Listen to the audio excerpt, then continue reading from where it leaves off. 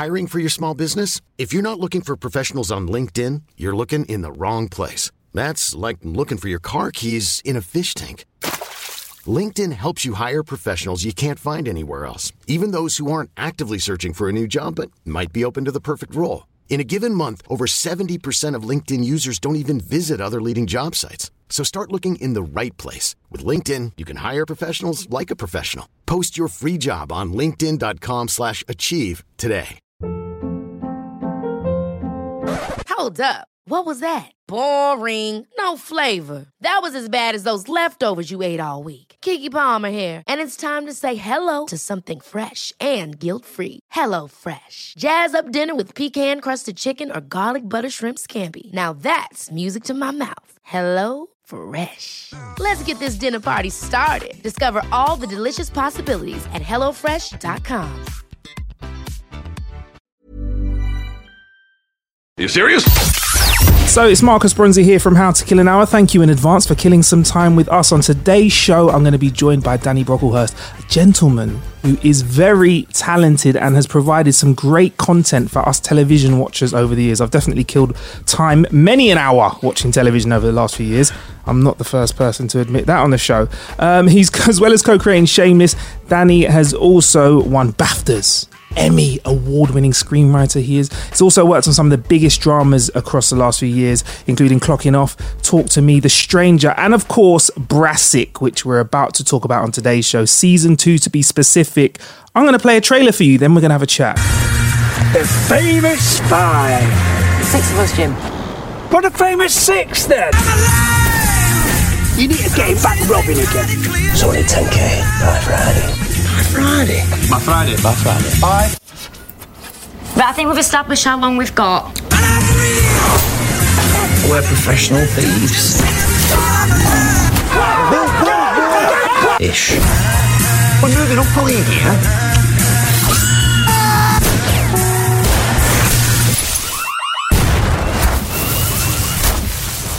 Jeez. Danny, that sounds action-packed, mate.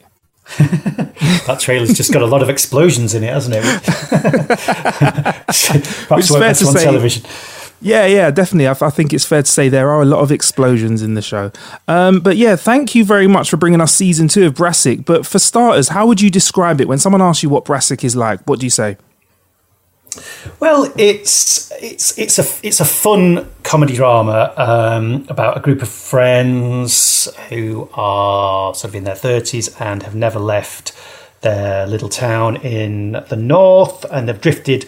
Some of them have drifted into a kind of quite petty crime, just as a way of making ends meet, really. But it's in the spirit of something like Shameless, or even to some degree, something like Only Fools and Horses. It's about some guys who might be, they might be slightly on the wrong side of the law, but they're very lovable characters, and it's a show about friendship and love, really. Yeah, it is, and a bit of nicking as well. I like bit of nicking, bit of selling weed on the side. Exactly, yeah. So during the show we follow Vinny and his crew. What happens in season 2? What can you allude to us happening in season 2? Because season 1 is quite action-packed and it has quite a dramatic ending, doesn't it?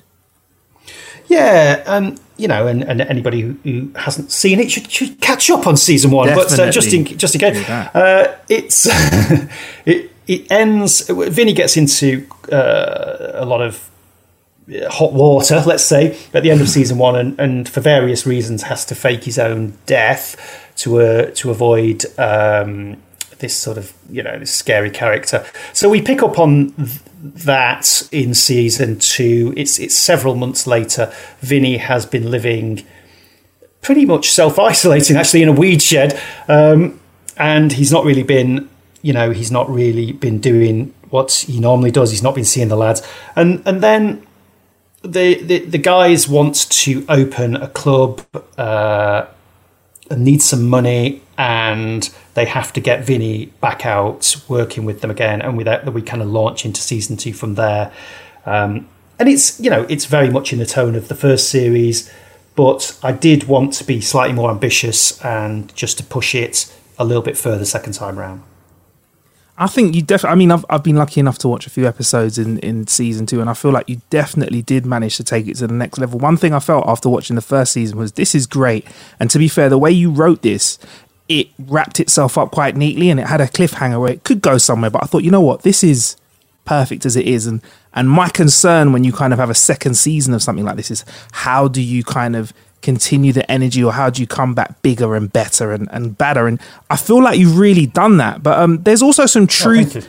No, honestly, you have. But there's also some truth behind the characters when you've written into this show, right? And that's kind of where Joe plays into the production of Brassic, right? Yeah, absolutely. I mean, look, this whole show was Joe's initial idea. He had some of these characters and some ideas for stories that were from his past, and and really funny stuff. But also, he puts so much of himself into the show. He puts his own bipolar and mental health issues into the show. And in series 2, you probably haven't got this far yet because it's deep into the series, but there's stuff to do with his father, who is an alcoholic that we deal with. It's a fun show and there's a lot of funny things happening, but it is a comedy drama. And at times, particularly as we get deep into the series, there are more sort of poignant emotional moments. And I think Joe always pushes that. He always wants us to go to a place that feels emotionally truthful. And he gives a lot of himself in his own life. Sometimes too much, I think, but he really lays himself bare. Yeah, that definitely comes across. And I believe during the writing process, when I've been reading around this, is Joe actually tried to, he's very dyslexic, I can relate to that, tried to actually, write some coherent stories for the first series. But he he says he handed you like a book, which is, papers with post-it notes and stuff stuck to it. What was the process like taking, the ramblings of a gentleman who self-confessed isn't a good writer? How was it like taking that and actually making it into something that has a really nice story arc? It's got great interwoven characters who even some of the characters that we see quickly on screen for a few moments, the lines that they have really punch through. How was that process? It was a great process because, normally when I'm creating a TV show, I'm creating it from scratch on my own, and that is quite heavy lifting. So it was brilliant to have a kind of partner in crime. And also Joe, I think because Joe had thought about this show for so many years and had sort of jotted things down and had these like funny characters and funny ideas. I mean, he would be the first to admit it wasn't a fully formed thing. It was a rough diamond, and it needed me to come along and shape it and help him turn it into a TV show. But undoubtedly, the kind of raw material that Joe had was amazing, and it made it so much more fun to collaborate with him and to bring this thing to life. And I think at its most truthful moments, that's because that's the place it comes from. It comes from real life to some degree. Yeah, and you're somebody who is from the northwest of England, right? And the show is based there as well. How important was that kind of heritage of yours when you're kind of exploring the areas like Chorley and Lancashire? Yeah, I think it would have been difficult to do this show if you didn't sort of know the areas that we're setting it in. I mean, me and Joe are both northern lads, and we know this area pretty well.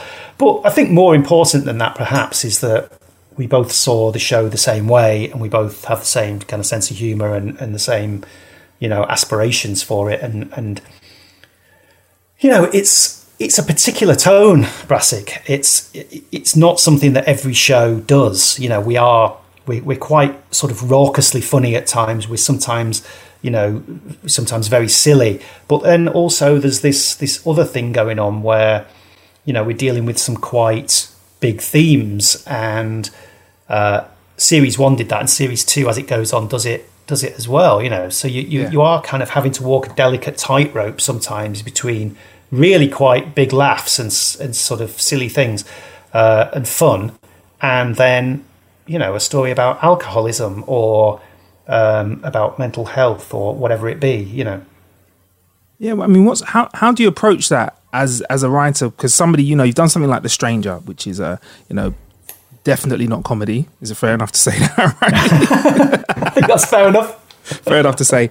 So when you're writing stuff that's funny and you've got scenes backed up against, like you said, they're really big, serious issues, how do you get into that? How do you get around that and negotiate in and out of that in a way that doesn't feel like you're just slapping them together? Because it's quite smooth when you watch the show. Yeah, you have to do it carefully. It's not something that a lot of shows feel comfortable with.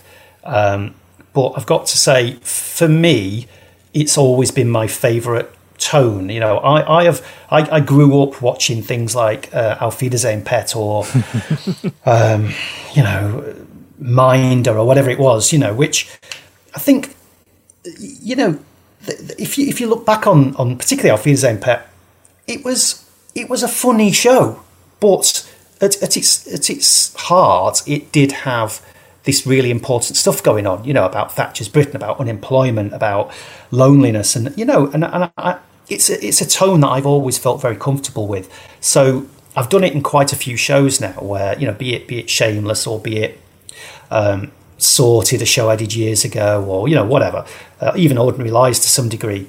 I don't mind mixing comedy and drama, and I find that the audience respond really, really nicely to it if you get it right, you know. Yeah, they definitely go hand in hand when they're written well. I mean, sometimes I feel like it just doesn't connect with me, but there's something about watching Brassic. When I went to watch the first episode, I really wasn't sure how it was going to come across, because you can kind of watch trailers and read about things and they kind of are a different experience, but you kind of do in each episode. There's laughs in there, you know, there's funny old local men at the pub doing, you know, random things, you know, in scenes like, you know, urinating or whatever, and then you'll have like a really serious plot line running literally right next to it, and it doesn't feel like you're making one seem silly when it shouldn't be, or you're making the silly thing seem serious when you shouldn't be. So yeah, that's really, really cool. I mean, with Brassic season 2, I think for those who haven't watched it before, how would you describe the filming style? I know you were more on the writing side of things, but how would you describe the filming style? So the filming style is very, very, very unusual for a comedy. And this is something that we did on purpose, because it's shot. I mean, first of all, there's a reasonably decent budget, which is rare in comedy, you know, in comedies and comedy dramas, because they're usually done a little bit cheaper than dramas. So we've got a pretty good budget. We shoot it in a style that is made to look like film. It's got a tiny little bit of CinemaScope at the top and bottom of the screen, so it's kind of in that letterbox style. So we also film on very special cameras to give a great depth to what's going on, because we're shooting in these amazing locations up in the hills of the northwest, and you know it's got a little bit of the sort of Wild West about it up there. You know, it can be really quite wild, and so we wanted it to look a certain way, and there was a lot of chat before season 1.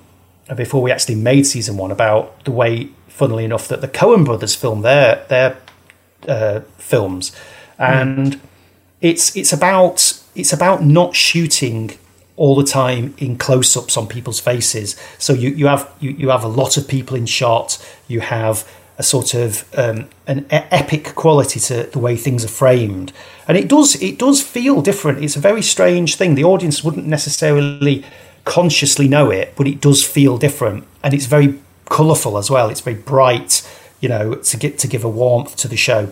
So we were we spent a lot of time working on the way it would look, and therefore it does feel different to the way other comedy dramas feel.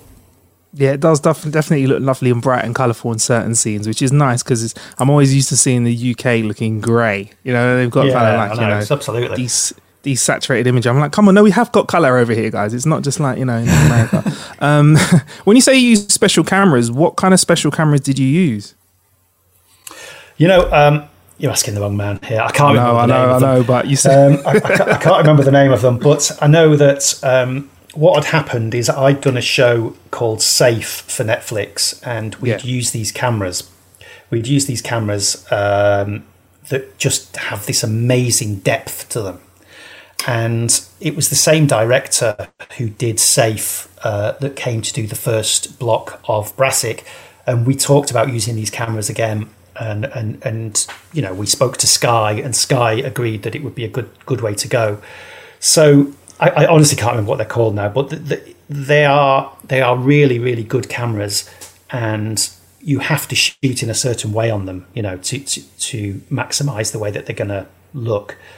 And a lot of, if you look at a lot of comedy on television, it is shot in quite a boring way, you know, and that's fine because sometimes you're just relying on brilliant performances, you know, brilliant actors, and that's good enough, you know. But if you look at some comedies that have been very successful, they are quite boringly shot. Yeah, and Brassic definitely isn't. It's definitely got some awesome shots in there. And yeah, like there's a few, and this isn't going to spoil. I think there's a few scenes where you're just, like you said, you don't always shoot like how people would presume you would. So there's some nice wide shots where you just see like sunlight kind of coming into the camera, and you know, solar flares and stuff, and it's nice to just have a still shot in there that looks really, really good. Anyway, so onto something that is probably a bit more of your forte, right? We're going to do a little bit of future gazing here now, Danny. So, you know, we're all in lockdown across the world. It's no secret. How do you think this is going to change the way people consume the stuff that you write? Oh my word, there's a question. I don't know. I mean, you know, I think at the minute, people are looking for lighter, more diverting material. So I'm really glad that at the minute I haven't got a very, very grim, heavy, depressing drama going out. Yeah, good timing. That would be wrong. That would be, yeah. So it's good that I've got a show going out that's kind of fun and life affirming. You know, moving forward, it's really hard to tell. I mean, it sort of depends how the world changes, really, and you know, I mean, I think when eventually we are allowed to go out again, you know, I wonder whether people will want to watch television at all because they'll be so sick of being in their house that they'll probably just want to go to the pub. But it is quite. It's a really difficult one. You know, I was just looking at a script that somebody else had written for Brassic 3. You know, I don't write them all, and there were some references in it to, you know, to face masks and PPE and this kind of stuff, and I was like, that seems so weird. I don't know. Will we be talking about that stuff in a year or not? I don't know. I guess we will, but it's just hard to know, isn't it? Looking forward a few months. Yeah, it is because the reason I asked you the question is because so much of what we're consuming is obviously at home. So when you're writing, I was wondering how much of the process is you kind of thinking, right, okay, where's my viewer watching this from? Do you know what I mean? Because it's definitely not going to be anywhere other than, you know, a TV screen or a yeah. I mean, the weird thing about television, it all takes so long to make. So even stuff that I'm writing now, you know, even if we could film it, even if we could start filming tomorrow, which we very much can't, it wouldn't be on a TV screen for a year anyway, you know, because everything takes so damn long to make. So it is weird under these circumstances to know, you know, when the things we're writing now, what should we put in? You know, I mean, I've written shows where I've referenced Brexit, but will we need to sort of be saying, oh, well, when the pandemic was on, you know, such and such? I don't know. Maybe we will. Yeah. I mean, it's such a massive thing. We can't really ignore it. Yeah, it will be very interesting to see. And did I hear you mentioning season 3 as well then, Danny, already? Yeah, I mean, yeah, okay, yeah, it's. I've got to really take my hat off to Sky. They have been so amazing on this. You know, they commissioned the second series before the first had gone out. They commissioned the third series before the second's gone out. I mean, this is unheard of, really. It's very unusual. Well, it's not unheard of, but it's rare. It's rare, you know, and it shows a real confidence in the show. And you know, I applaud them for that. Definitely. I mean, you know, yeah, well, rightly so. And you know, applaud yourself as well. I mean, it just goes to show that what you're putting out there is there's great demand and great confidence in it. But what I was kind of angling for was season 3. I mean, season 2 has not even been watched by the majority of the people that are listening to this now. But I mean, what can you give us at the moment? What can you tell us? Be honest if you can't. Well, I mean, we're still writing it. You know, it's kind of early days, but yeah, I mean, it's difficult to talk about season 3 when series 2 is not even on the screens yet. But yeah, I mean, I think all I can say is, you know, for me, I don't ever want to tread water with shows. You know, you see things come back year after year and they're kind of the same. You know, they're just kind of the same thing, and that's fine. People like familiarity, but I think you've got to keep moving it on. And it's a bit like for musicians, you know, when they do the next album, people do want the same, but they also want you to move it on a little bit as well. And you know, that's they talk about is it the difficult third album or the difficult second album? I guess they're all second difficult. Album, yeah. But yeah. Well, we're on the difficult third season now. You breeze through the second, you're fine. Yeah, so I think we've sort of moved it on a little bit again, but you know, you've got to keep moving on, but take the audience with you. Definitely, and I think our audience will definitely enjoy season 2 of Brassic, and like we said at the start, if you haven't seen the first season, you're in for a treat. Get those episodes in your system, and then crack on watching the rest on Sky. How about you? During lockdown, how have you been spending your time? I mean, writing doesn't need an office. I don't know how you used to write before, but how's that affected things? Yeah, it's a strange one, really. I mean, in lots of ways, things aren't that different for me because I still sit on my own all day writing, you know, pretend people. I mean, it's unusual because my kids are around, so that's, you know, there's a little bit of a nice distraction to have the kids around more. But yeah, a writer's life is quite isolated anyway. So you know, I'm probably better prepared for being on my own, you know, locked in than a lot of people. But having said that, you know, what was great prior to all this is that then I could, at the end of the working day, I could then go out and see people and go to the pub or go to the gym or whatever, you know. Whereas now you can't do that. So yeah, it's similar in the daytime, but then obviously, you know, I feel a lot more locked in of an evening. Fair enough. And how are you killing your time when you're not writing at home then, Danny? Well, just, you know, I've got 2 kids. That's I have to say no more. I have to make sure they're you know, they're exercising and doing all kinds of, you know, other things, or you know, obviously, or watching other people's TV programs. Yeah, fair enough. How old are the kids? They are 12 and 7. So, right. Okay, cool. So the 12-year-old probably can do a little bit more by themselves, but the 7-year-old, I feel you're going to be hearing Dad quite a lot. Yeah. I know. I'm amazed I've managed to do this this chat without somebody shouting me, to be honest.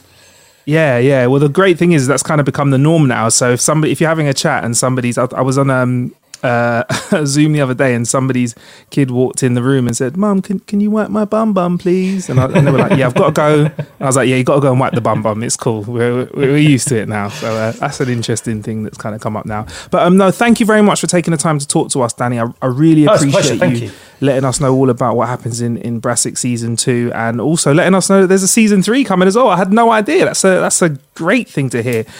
Make sure you grab all the episodes. They're out on Sky now, I think, by the time this episode's out. So yeah, make sure you have a watch. And yeah, like I said, I appreciate you coming on the show. Where can we find you online, Danny? Where should we look out for your musings and your social media posts? Oh, you know, I'm on Twitter, but I don't, you know, it's mainly just blatant self-promotion of the TV shows and things like that. Yes, I'm ranting about Donald Trump. You know, that's pretty much my Twitter output. So you are basically the majority of Twitter self-promotion and ranting about politics. Pretty much, yeah. Great. All right. Well, thank you very much for coming on How to Kill an Hour. We'll make sure we put links to the show in the description. I hope you have a great time, man, and I look forward to talking to you about season 3 and 4 of Brassic. Awesome. Thanks for having us on.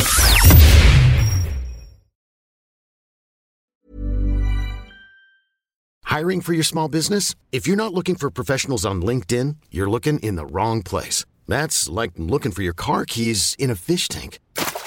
LinkedIn helps you hire professionals you can't find anywhere else, even those who aren't actively searching for a new job but might be open to the perfect role. In a given month, over 70% of LinkedIn users don't even visit other leading job sites. So start looking in the right place. With LinkedIn, you can hire professionals like a professional. Post your free job on linkedin.com/achieve today.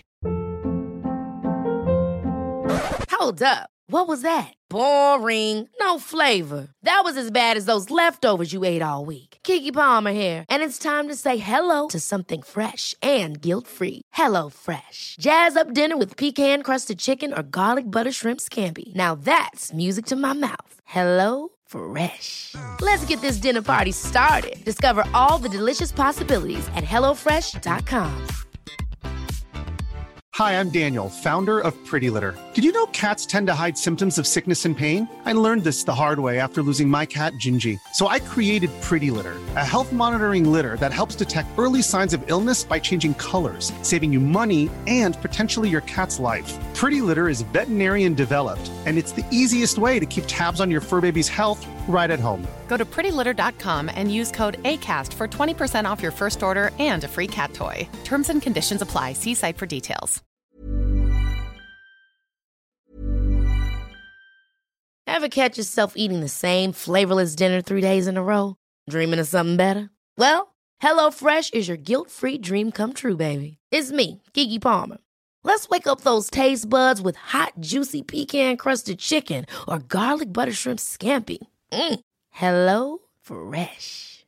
Stop dreaming of all the delicious possibilities and dig in at hellofresh.com. Let's get this dinner party started.